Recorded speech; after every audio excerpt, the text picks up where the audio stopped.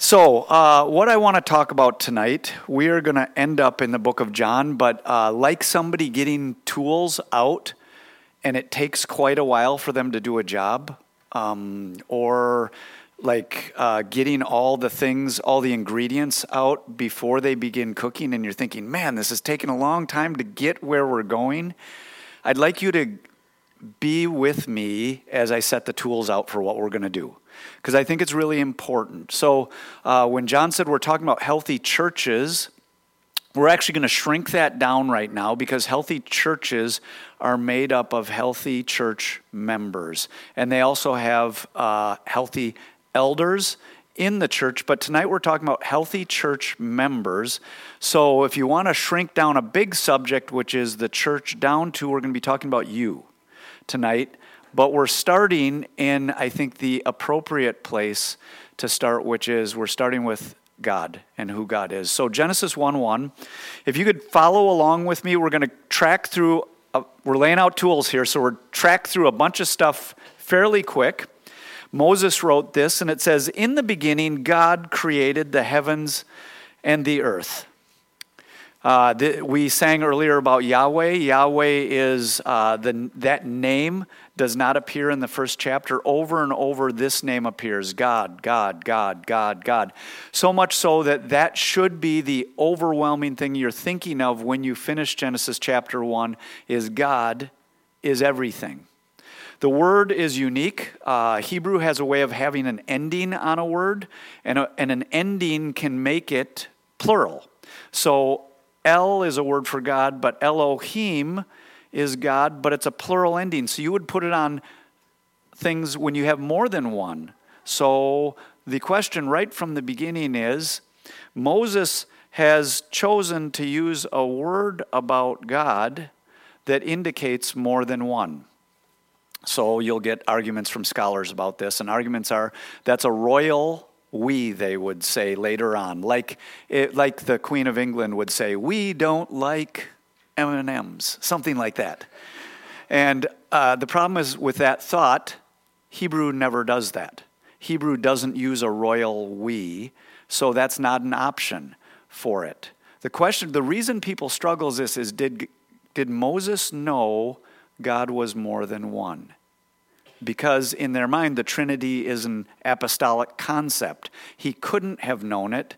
And the argument would be, wouldn't that be strange if you met somebody and the most significant part of their character they never introduced till thousands of years later? Wouldn't that be strange if the people of God never knew that fact about God? So we have this name of God. Then we get to verse 26, and it says, "Then God said, let us make man in our image, after our likeness."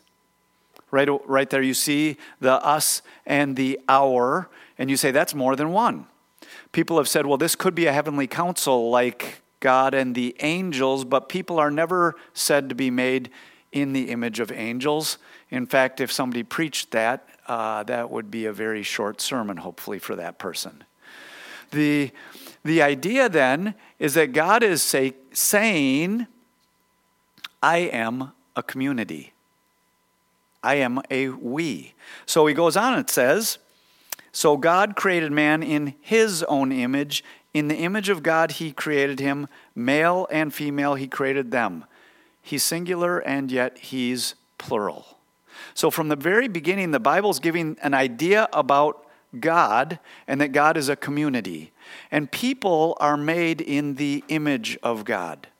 What this means then is a very, if you want to say it, American or John Wayne-ish or Indiana Jones-ish mentality of somebody of, I am going to do this Christian thing, is not reflecting the living God whose community and the parts of the Godhead are working together in perfect order all the time. So from the very beginning, we see something about people, is that God created people in his image, so they are supposed to reflect who God is, and who he is at his core, he's community working together. So we start there, and this continues on. You see this over and over when Adam and Eve eat of the fruit. when they're going to be driven from the garden because God loves them, it says in verse 22 of chapter 3, then the Lord God said, behold, the man has become like one of us in knowing good and evil. Now lest he reach out his hand. So he again repeats it when in Genesis chapter 11, when the people build the Tower of Babel, they're told, be fruitful and multiply, fill the earth. And they don't do that. They say, let us make a name for ourselves. We're going to make a tower reaching to heaven. And so let us make a name for ourselves. It's a joke kind of in the Hebrew, because what it says is the Godhead is saying, let us go down. They say, let's build a tower up. And the Godhead said, let us go down and see what they've done. Almost like they had to squint to see it. They couldn't quite see it. You're not supposed to say, can God see everything? He, of course, can see everything. He's making fun of mankind in their refusal to live like he's called. Be fruitful, multiply, fill the earth. Don't make a name for yourself. My name is supposed to be spread everywhere, and not just my name, my image. So where you go, a reflection of me goes, and at its very essence, that would include a reflection of community going wherever people are to go. So we're going to skip a bunch of chapters. We're going to get up to the book of Psalms. So Psalm chapter 1 talks about the blessed man, and he is one who meditates on God's word day and night. We like to read that and we like to say, that's me. I'm the blessed man or the blessed woman. I'd just suggest our first thought is supposed to be, that's my king. My king is the blessed man, and I am part of, look down in the psalm, the congregation of the righteous that shows up later. It happens over and over in the Psalms. One person is suffering, all of a sudden you got a big group of people. And you go, where'd those people come from? How did that happen? Psalm 2 comes up, and it talks about the Lord has a son. It says, verse 7, I will tell the decree, the Lord said to me, you are my son, today I've begotten you. This is quoted in the book of Acts. This is a reference to the Lord Jesus, but it's also a reference to the people of God. So one of my friends has said it, if you want to think of the Psalms, it almost has like a software version 1.0 and version 2.0. It's two readings. Reading 1.0 is Psalm 2 is about the Christ. Reading 2.0 is I'm in the Christ, so this is also about me, but not me by myself. Me as community, me. A way of thinking about an us, first and foremost. So, it says then, the Lord said to me, you are my son, today I have begotten you. Ask of me, I will make the nations your heritage, the ends of the earth your possession. You shall break them with a rod of iron and dash them in pieces like a potter's vessel. That's used of Christ. It's also used of the church. So, who is the Son of God? It's Jesus. It's also his people, because we reflect the image of God and we are in him. Psalm 22 is a psalm that we might use maybe at Easter time. It's the one Jesus quotes from the cross, and he says, my God, why have you forsaken me? And he says these different things. He is, as you read this, all alone in the psalm. He's suffering all alone. He's looking. He's been deserted by everyone. But all of a sudden, in verse 21, he's delivered. It says, save me from the mouth of the lions. He's crying out, save me, and then he's saved. Right in the middle of 21, I have a line in my Bible actually, and I just wrote hinge, like the door shut right there, or the door opened. However you want to say it, the psalm changed right there. And then he says, you have rescued me from the horns of the wild oxen. I've been saved. What's the very next thing you read about? This one person who's all alone suffering. He's been saved. He says, I will tell of your name to my brothers. In the midst of the congregation, I will praise you. All of a sudden, this one person is delivered, and there's a creation of a people. And when the Lord Jesus was raised from the dead, that's exactly what happened. The very first thing he told the women who appeared to him was, "Go tell my brothers." A congregation was created. So there's a particular word, a Greek word, ekklesia, and if you never have to know how to pronounce these things because nobody knows how to pronounce these things because none of us lived back then. People might say ecclesia. It doesn't matter. They've changed how they think these things are pronounced. And actually one way they've changed it is they found a bunch of letters from people it's clear the people couldn't read.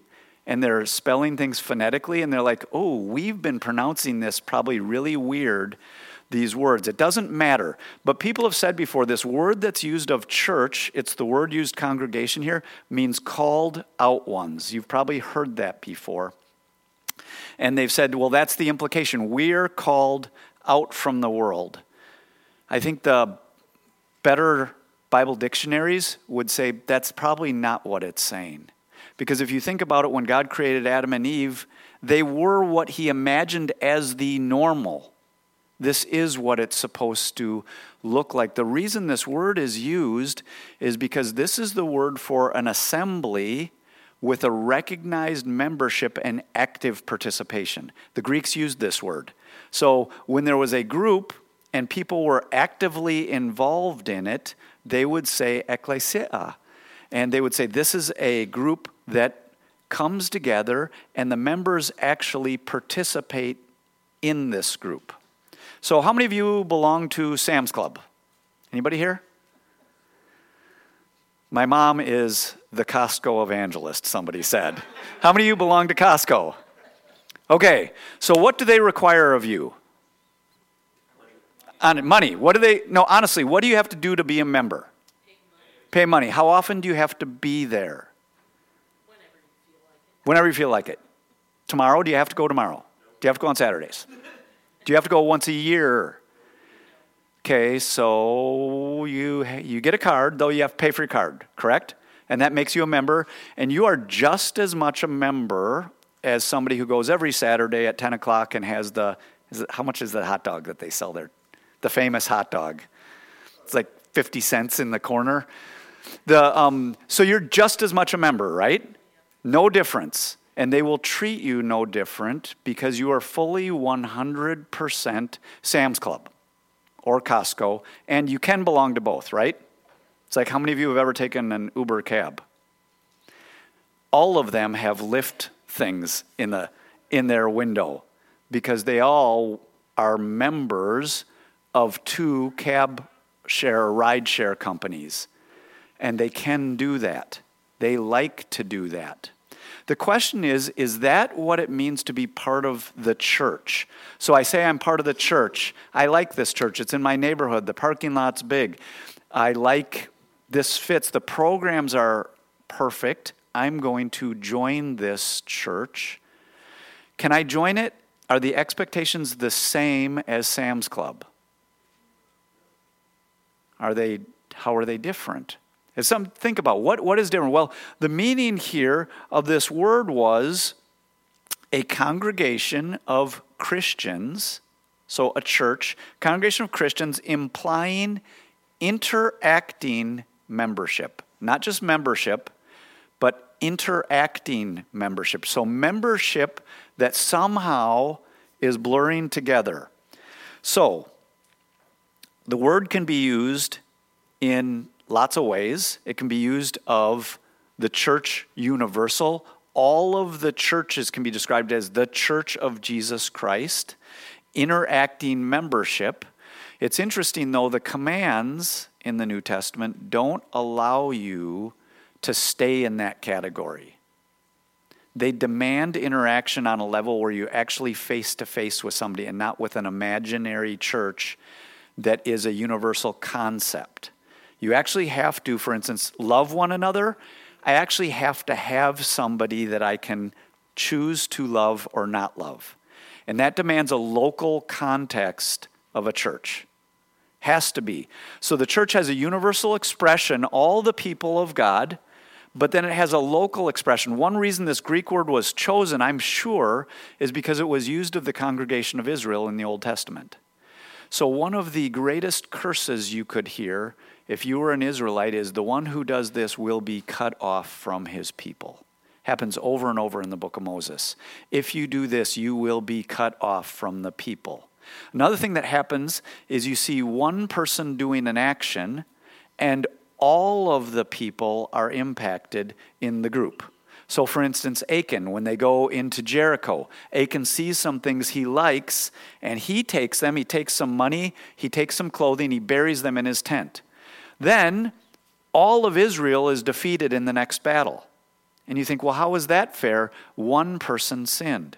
Well, the actions of one impact everyone, and one reason is we're a reflection of the Trinity. Of course we relate to each other. Our actions have to relate to each other. We're not separate, like I'll come in with my strength all by myself, you have your strength all by yourself, and we don't impact each other at all. It's no, our lives are mixing together, and actually it's a very dangerous, radical concept, isn't it? Because it means we shape what the church looks like. If I am unhealthy, I am impacting everybody. And the same with you. If I am strong, if I bring strength, it makes you stronger. That's the very nature of it. So the nature of the Godhead is not that the members are warring with each other, but they are working together in perfect unity all the time, each one perfectly knowing their roles. Jesus says, I don't do anything except what the Father has told me. All of the time, every time. And if you think, wow, that sounds like bondage, Jesus would say, that's freedom. If you want to see what it looks like to not do that, start in Genesis chapter 3 and look what happens when Adam and Eve decide not to live in unity with God. So something that you find frequently in the Old Testament is you find the people being counted. There were 400,000 men. There were 30,000 men of war. There were this many people. There were that many people. Why does it matter? What matters is the king matters, priests matter, prophets matter, these offices, but the people matter considered as a whole. And one person in it can be the person that tanks everything. So I'll give you an example of this from a different example. Anybody here ever run cross country before? So the way cross country works is they score it based on how you finish in a race, and then they just add up the top 5 scores.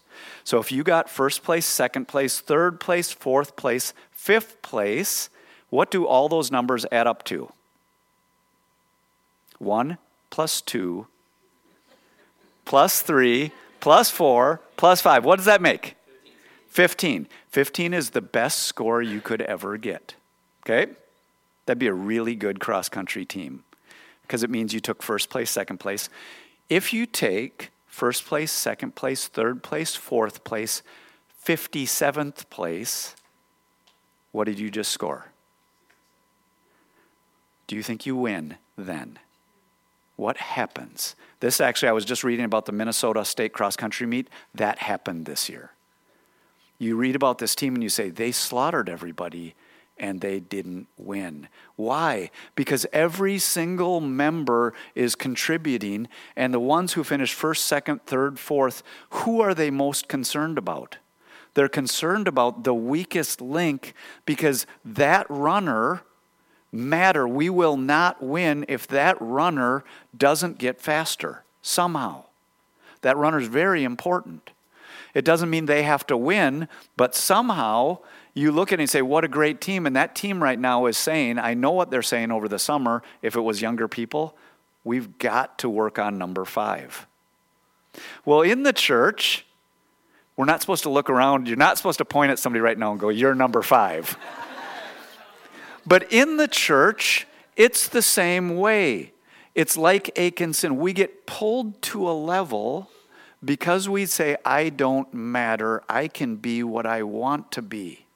But if we remember that we're created in the image of God, what we do does matter, and we're called to relate. In fact, we're not even gifted, like I've got all the super gifts all by myself, so I don't need you. The gifts are purposely spread out so that we have to have each other.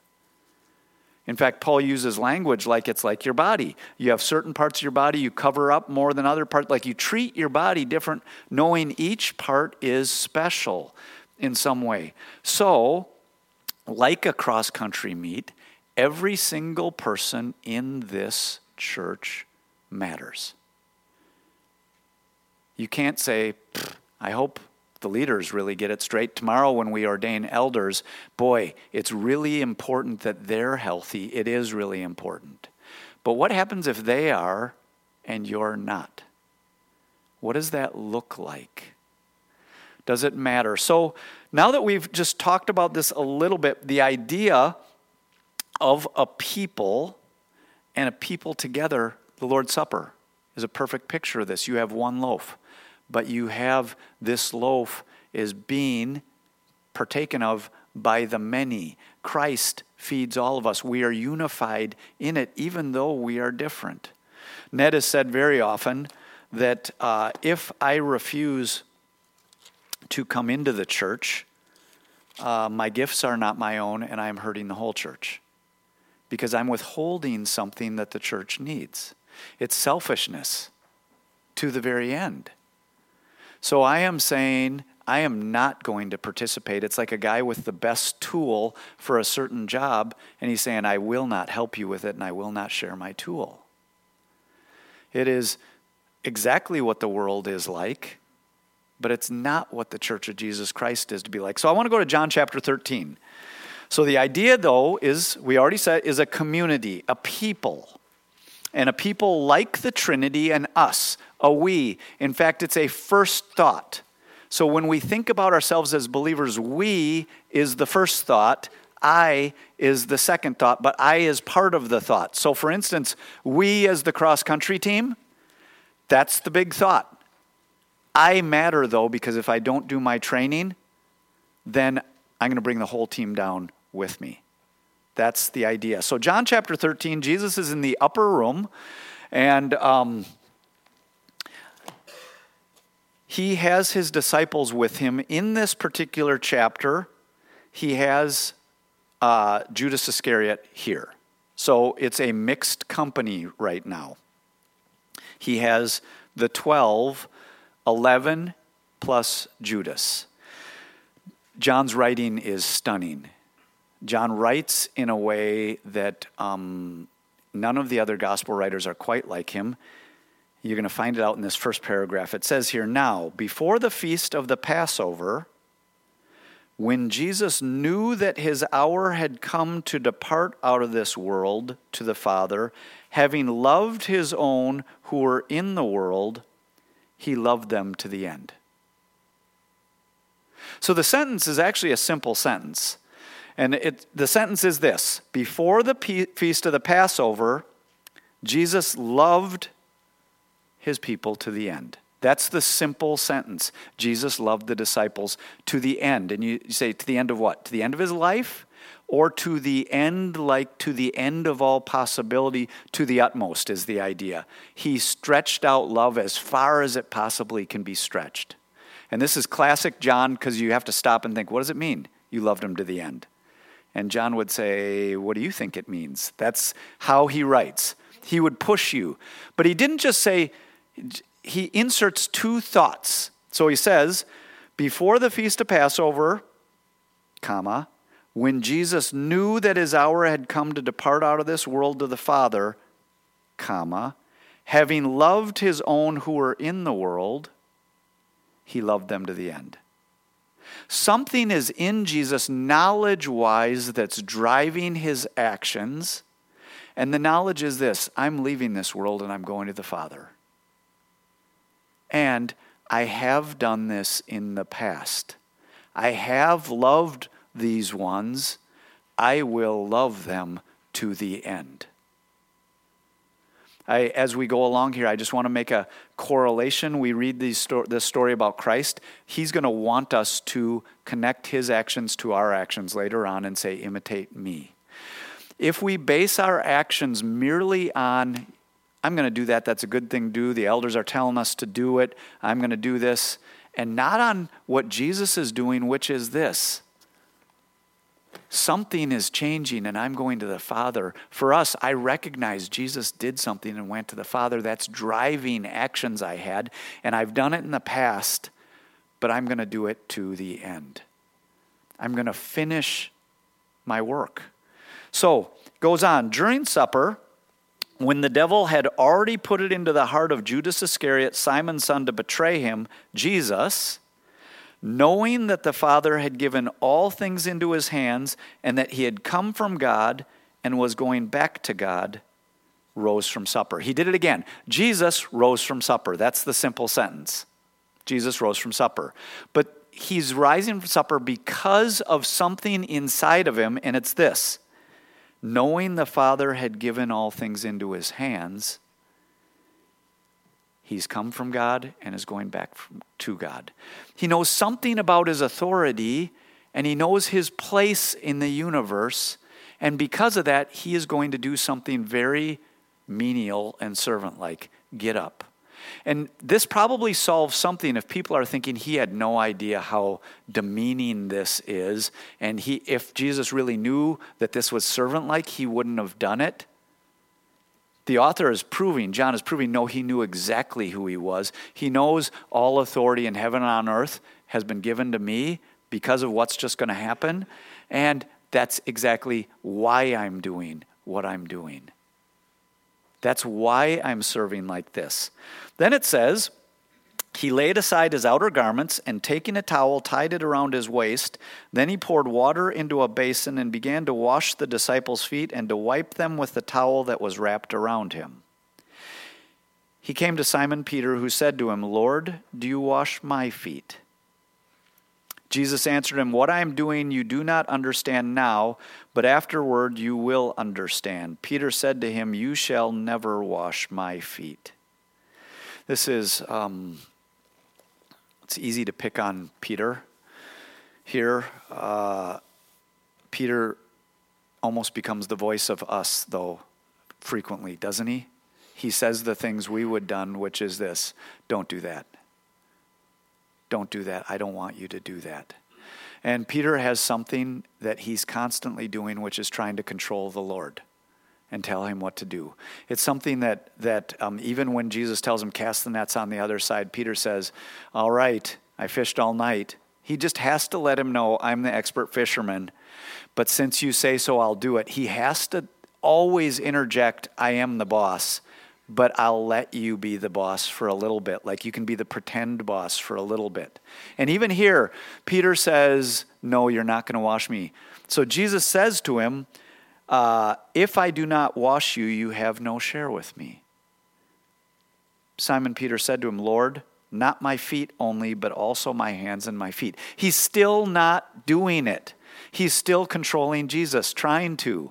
Okay, well, you're going to do it this way then. This is what it's going to look like. Think about the disciples. What is the number one thing they talk about on the road as they follow Jesus? Okay, who's the greatest? How many times do you think they did this? It was like the constant conversation, right? And we read that, by the way, the disciples also were behind the writing of the Gospels, and they purposefully included those things in the Gospels. They wanted you to know that about themselves. We always used to argue about that because we always thought we were the greatest and we had to be one-upping each other all the time. Peter would not have washed anybody else's feet, and he thinks Jesus should be like him. So in his economy, Jesus, I'm like this. That's kind of inappropriate what you're doing. Let's not do that, even though everybody else has already been washed. So could you see what would just happen there? Peter's the one guy who didn't need to get washed by Jesus because he was holy enough to stop him. It's almost like we're still playing the game here. And Jesus says, if I don't do this, you have zero part in me. Peter still doesn't let it go, but here's the weird thing. Jesus still washes his feet.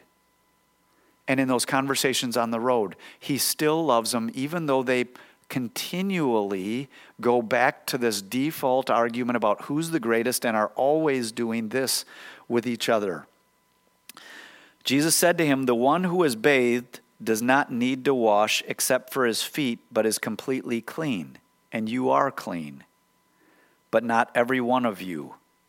For he knew who was to betray him. That was why he said, not all of you are clean. So now he's talking in plural now. You are clean.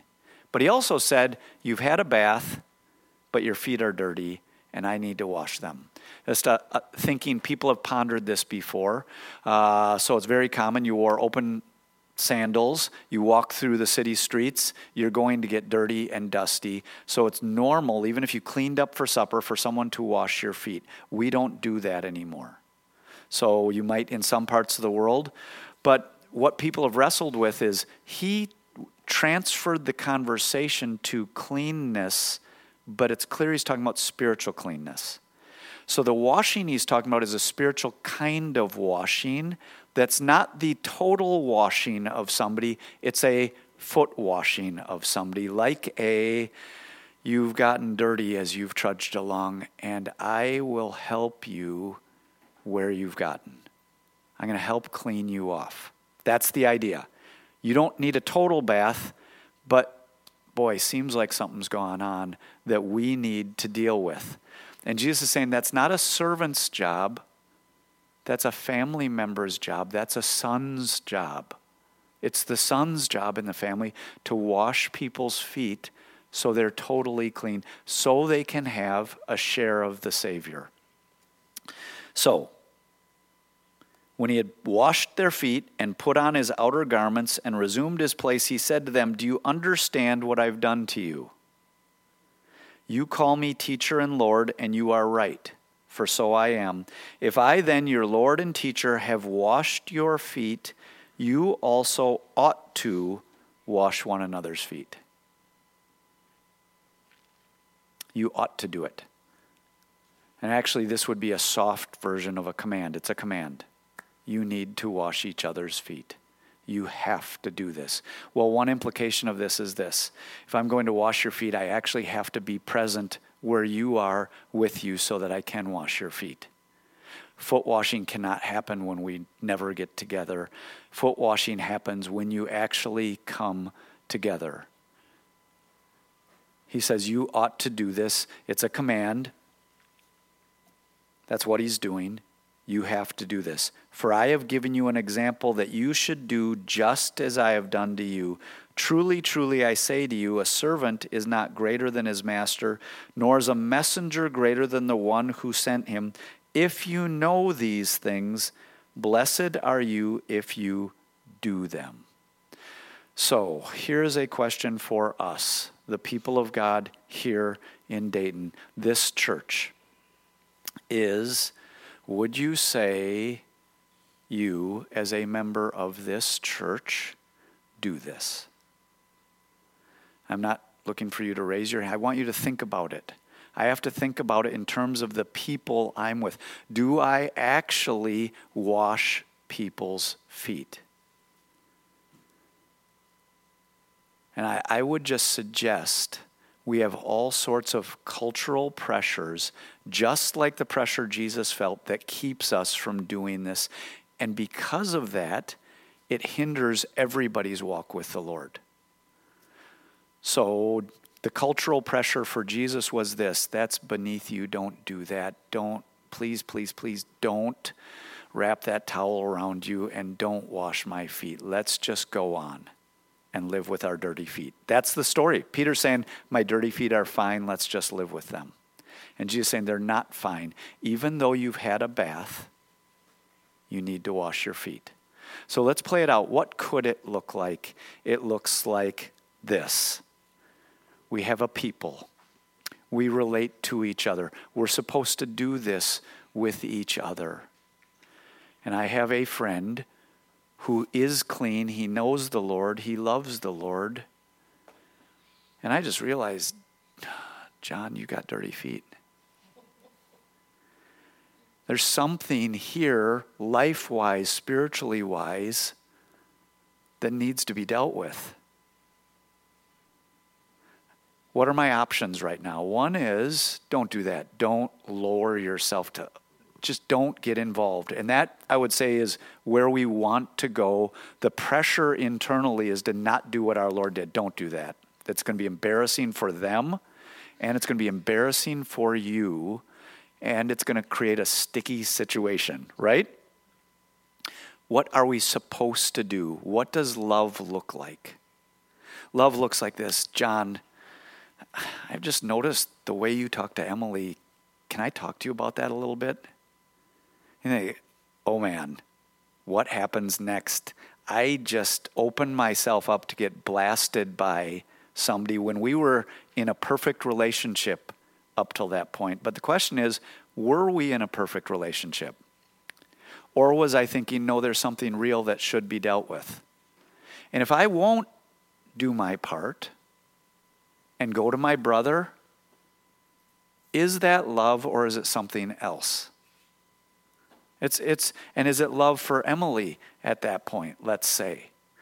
The hard thing for all of us is this can go south very quickly, can it? And we'd say it's just not worth it. It's not worth doing that. And so what we start doing is, I remember I talked to John one time about that. You remember how that went? And so he gets to live like he is, and I have a thought about him, about his dirty feet, but whose problem is it? Remember we talked about, like Achan's sin, who does it impact? Everybody. And because I'm accepting of his sin and not willing to deal with it, do you notice what's going on with the dirty feet story? This is now something that I'm having a problem with, because I won't do what I should do. The nature of the church is the world does not, so Costco does not make you, in this terminology, wash your feet when you come in, right? All they make you do is show your card, maybe. But even that, you can get away without showing your card, I think. So, what about us? Are you a foot washer? It's a fair question. And if you think, no, I'm not doing that, it's too hard, you don't have a free pass. It's a command from the Lord. It didn't come as a command. He says you ought to do it. You should do it. It's love. Now the passage goes on, and Judas is driven out of the room by Satan, and he goes on to Jesus. He returns back to them, and it says here, when he had gone out, Jesus said, now is the Son of Man glorified, and God is glorified in him. If God is glorified in him, God will also glorify him in himself and glorify him at once. So glory is weight. That's the idea. The weightiness of somebody. Now is the Son of Man glorified. Now, at this time period, the death, resurrection of Christ, the full weight of the Son of God has come. Well, what's the full weight in context? The full weight in context is somebody who's serving his people and cleaning them holy so they can live rightly before God and he can be fully celebrated and worshiped in all the earth. God's full weight coming here. He says, if God is glorified in him, God will also glorify him in himself and glorify him at once. Little children, yet a little while I am with you, you will seek me. And just as I said to the Jews, so now I also say to you, where I am going you cannot come. A new commandment I give to you, that you love one another, just as I have loved you, you also are to love one another.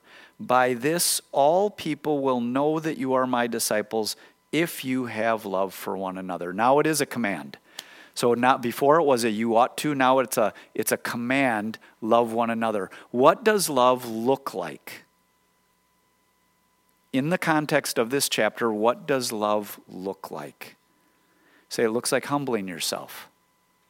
So that part of I will do something I really wouldn't want to do on my own, but it's what a servant would do, because servants go to the spot of, it's like if you saw the toilet was plugged here and you go, what would a servant do?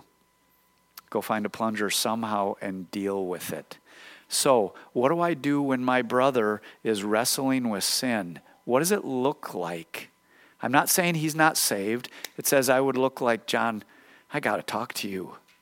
What does it do love-wise for the people? So think about the disciples. Now, after Jesus did this, do you think they disliked Jesus after this? Or do you think they loved him more and in a deeper and a newer way? I would say that. Their relationship went to a new place because of this foot washing that had happened. My encouragement now for this particular church is this. A bunch of people here. People, I trust most, maybe all of you believers, you've been washed clean by the Lord Jesus Christ. You love him. All of you live in the world. All of you, just like I do. All of you, in that sense, walk around in open-toed shoes all the time, and you pick up things all the time. How do we, as a church, show the world love? By washing each other's feet. That's how. That's what a healthy church looks like. The weird thing is the healthy church is the messiest church professionally, though, if you just said programmatically, because this doesn't sound like a neat program to be part of. It would be if you just said, hey, we have foot washing at 9 and we never got in your life. All we did was just get water on your feet because I'm not getting in your life and I'm not nervous about what's going to happen. This demands the work of the Holy Spirit because I'm saying, oh, Lord, there's got to be a miracle here today. Would you help me in this conversation? And I also have my own dirty feet. And when I humble myself this way, I'm also showing I get what it's like, and I'm posturing myself that way. So a couple things have to happen for this.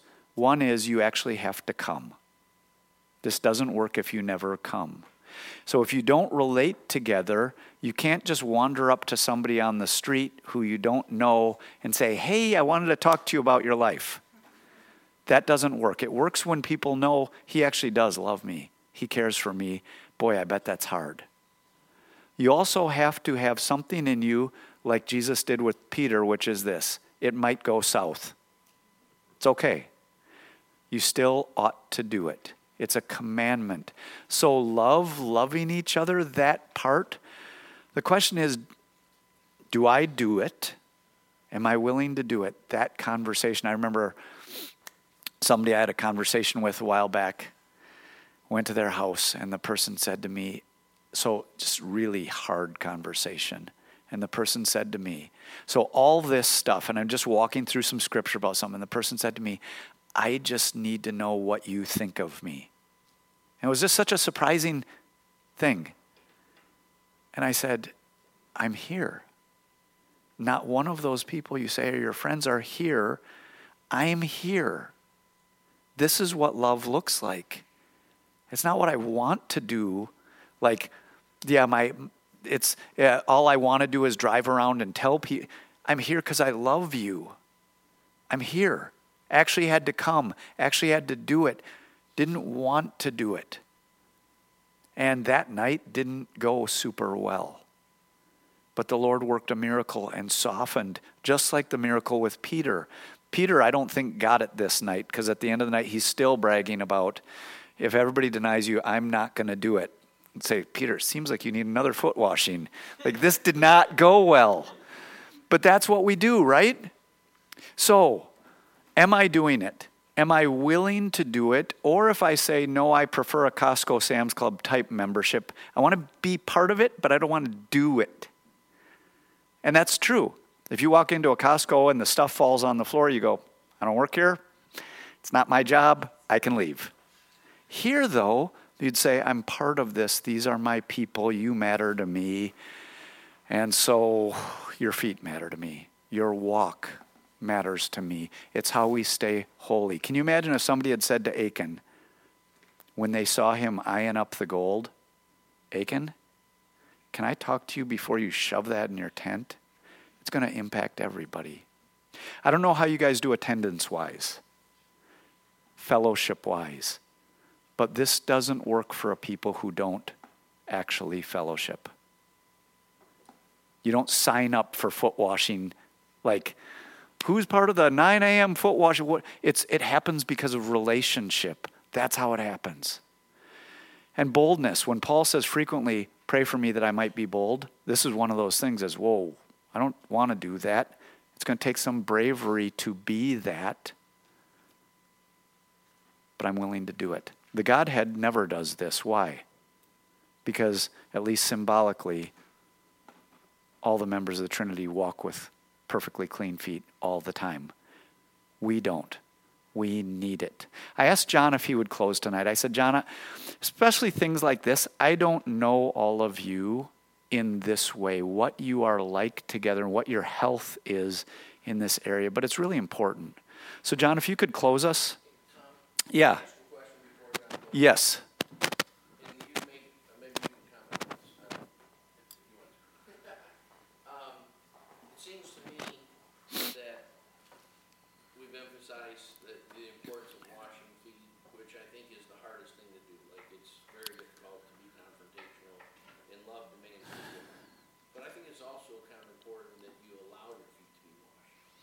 Go a little further with that. I think it is really important. Because I think sometimes, we want to be like Peter. Like, I don't need my feet washed. So I don't know if you want to comment on that. But I think it's important that both dynamics are going on all the time. And I think sometimes, Yeah. I have benefited greatly from people that confront me, where someone else might even say, well, he's a pastor, I can't confront him. Right. And, Paul tells Timothy, don't sharply rebuke an elder man. So I think there's a way you would appeal, like if Stephen's the head of the campus ministry, you might not confront him the same way you would, want to, like your, guys that just got saved together or something, but you still can. It's just, you do it a little bit more humbly and respectfully. I usually, when I'm confronting a leader, I usually, give some room for grace, like, well, I may be wrong, but this is what I'm thinking, or something like that. But I say it a little more humbly sometimes, but I still say it. I think it's really good. How do I posture myself, especially if I have almost a flinch reaction? If anybody ever says something about me, I get that. I'd never, like Peter in this chapter, I'd never do that. I'd never deny you. So what can it be, even prayer-wise, to prepare myself of, Lord, would you soften my heart so that I can receive foot washing from people? Because I think because of the fall, left to ourselves, all of us are very Peterish in our response. We will not like it, and either you'll not like it by getting big, or you'll not like it by stuffing something on the inside and being mad and carrying an offense, but you maybe never would tell people. But what happens is, even though you may attend the church, you're not together in the church anymore. So I think you're right. How do I prepare my heart to be washed? My feet to be washed is really important. And we all need that end of it too. Yeah. Yeah. Let me throw out one more thought on there. I also think it's important to kind of remember that first talk about something isn't necessarily the final outcome. Recently, John and I were in a situation where we had to confront someone, and we drove away from that evening thinking, boy, that was bad. Listen to what we had to say. They didn't agree. They didn't humble themselves. That was kind of a waste of time. A week later, we found out they had, after they got past their initial emotional reaction, they had reconsidered and humbled themselves and received what we said and so forth. That can happen. That's really helpful, and actually we see it played out in Peter. It didn't go well with Peter, and actually the chapter doesn't end well with Peter too. He's still posturing himself in a way you'd say you need a lot of work. So we have to be prepared. That's been a problem I've had in my life, where lots of times when brothers confront me, my initial reception is like not very receptive and not very agreeing, only to realize afterwards they were very right and have to call them back and go, you actually were right. I should have humbled myself. Before you, so for Ned and Rick, just quick thought from both you guys, just about this thought. Just because you've been and seen lots of churches, lots of ways, just What are you thinking right now, Ned? Well, I love the point where Jesus says to Peter, and he's really washing his feet at this point, he says, Simon, Simon, Satan has demanded to have you, that he might sift you like wheat. But I prayed for you, and now you've turned again. Hmm. Brothers, because all of them are failing at some level. You're going to fail, but you're going to be forgiving. You're going to wash their feet. I think that's kind of the heart of what it means to be a people together. We're going to break down. We need someone to actually care about us, to pray for us, and to actually speak into our lives. That we can't do it alone. So that's what I was. It's really good. So that was the book of Luke says that part about Jesus' words to Peter is Satan demanded you, and you say, oh man, that happened while the foot washing was happening at the same time. So Jesus knew Peter's going to fall, and he's going to fall really hard, and he's still doing this, and he's still calling him clean at the same time. Rick, just what are you thinking? I think the continuation of Peter's story always encourages me to always have an open heart that says, speak to me now, because I'd rather have you do it than God do it. I'd rather have learned before I deny 3 times and have be called out on that and then have to go back to God and seek it. I'd rather have it up front and be humble and keep humble, stay humble. Let people talk. Don't be defensive. And generally, in my experience, somebody comes and is going after something in your life, right or wrong, there's probably a grain of truth there someplace that I try to say, God, what is it that you want me to get out of that? Right. Right. And that is really good. I want to receive things early because it'll get worse and worse and worse. And it's going to impact more and more people. All right, John. By the way, the last song we sang went directly down these roads. I don't know if you noticed that.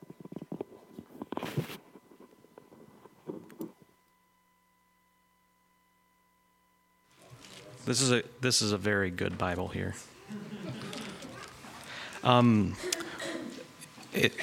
There's nothing I need to add to what we talked about tonight, but I did have 1 or 2 direct applications that I just thought would be interesting. A lot of people make a claim that, well, the Gospels are stories about what the Lord Jesus Christ did with his disciples, but we're not the disciples. And so an immediate objection might be, well, I'm not Peter, I'm saved. Peter wasn't necessarily saved. This is before the cross. Now after the cross, we're all new creations. Or the apostles are a different class. I'm not in that class. What Jesus commands the apostles, I don't have to do. I want to read something. Galatians 6:1 and 2. Brothers, if anyone is caught in any transgression, you who are spiritual should restore him in a spirit of gentleness.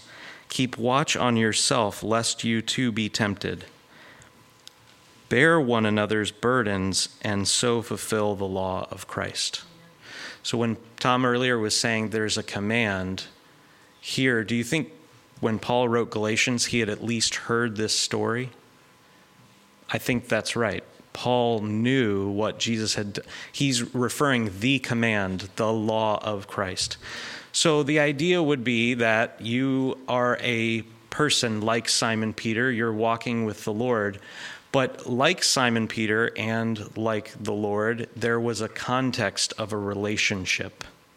And as a church, we will be, over the next few years, Lord willing, in his grace of leading us, to put more definition around what it means to be in a relationship in a church. And Simon experienced this rebuke from the Lord out of a context of 3 years of relationship, and it was well defined and well understood, and Simon could trust the Lord to do it well. So just this idea that Simon knows the heart of Jesus, and Jesus also knows the need of Simon. And then Paul, who's heard this story, has retold that story and taken it from a command that Jesus gave to Simon and takes it and makes it a command that's given to the church. And so just to understand, this is not, you can't get away from this command to let your feet be washed, or, as Paul tells the Galatians, to restore a brother, because that's how you fulfill the law of Christ. So I think it would be great to close in prayer. We are going to have a meal here in a few minutes, but let's look to the Lord to ask his blessing upon us, to help us recognize when we need our feet washed, and when we need to wash one another. Father, you are an amazing God. You have given your Son to come to the earth and to not only die upon a cross, but work with a people and create a new creation, that his body would be full and mature and glorious and clean. And so, Father, we thank you for what you've given your Son to do, and we thank you that he is also reigning now, and by his Spirit, he is purifying his bride. We pray that your Spirit would convict us where we need to become even more defined in how we commit to those who have the requirement and the necessity to wash us. Lord, help us to not be people who run away from those who call out our dirty feet. Help us to be humble, and help us to see our need for the gift in the other. And Father, we ask you that you would do that in this church, that we would not just be a people who have a little bit of zeal and a little bit of knowledge with baggage on the side, but that we would really be that which you saw in your heart when you called forth a people. So we ask you that you would help us to support John and Anvesh as they take on these roles tomorrow, take on these responsibilities, to not only pray for them, but also to hear from them, to submit to them, to obey them as they seek to fulfill the law of Christ. In Jesus' mighty name, amen.